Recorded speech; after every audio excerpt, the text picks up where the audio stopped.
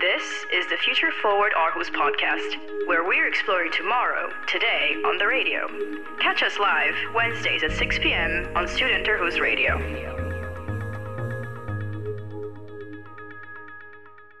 Clara Silvstein always wanted to recycle everything, but she couldn't figure out a way to recycle her food waste.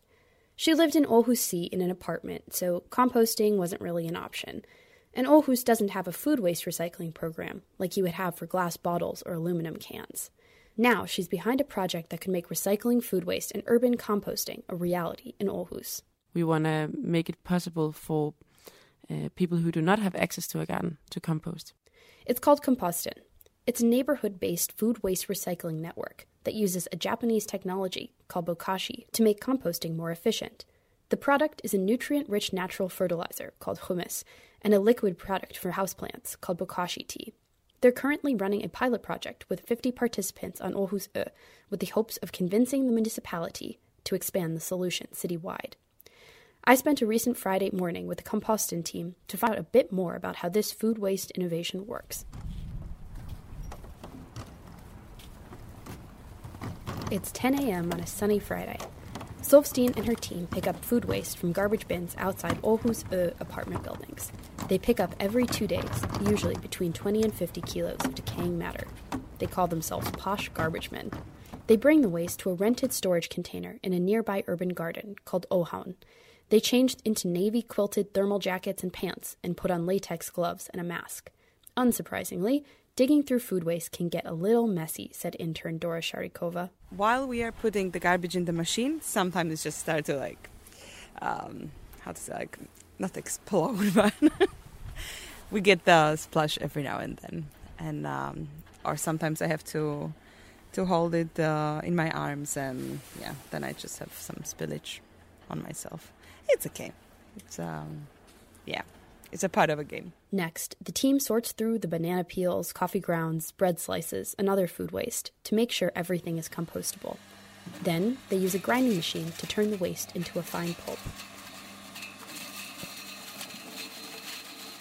Finally, the waste is added to a garbage can, and their secret ingredient, bokashi powder, is sprinkled on top.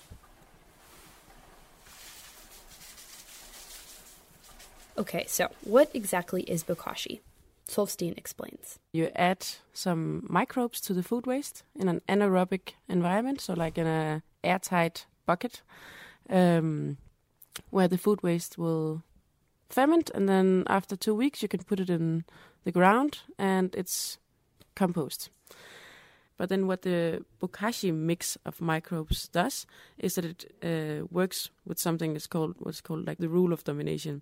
So it goes in and dominates what all the other microbes does. So it's like, the cool kid in the block. As soon as there's like 50 people who wear tight jeans, then the 20 other people who are wearing big jeans are suddenly like, okay, apparently it's cool to wear tight jeans, So they will start doing that. So all the microbes will start fermenting and forget about what they were doing, because now it's cool to ferment. And that's why we're pretty sure that there will be no diseases. While rooted in traditional Eastern farming practices, it isn't commonly used in the Western world. But it has significant benefits over traditional composting, Silvstein explained while preparing the food waste. Yeah, so another cool thing about the bokashi is that it can take everything. So normally you don't put like cooked food or meat or dairy products. But this method can take everything. You can even put small bones, small pieces of paper, cheese, meat, everything goes. Yeah, so that also makes it a little bit easier to sort.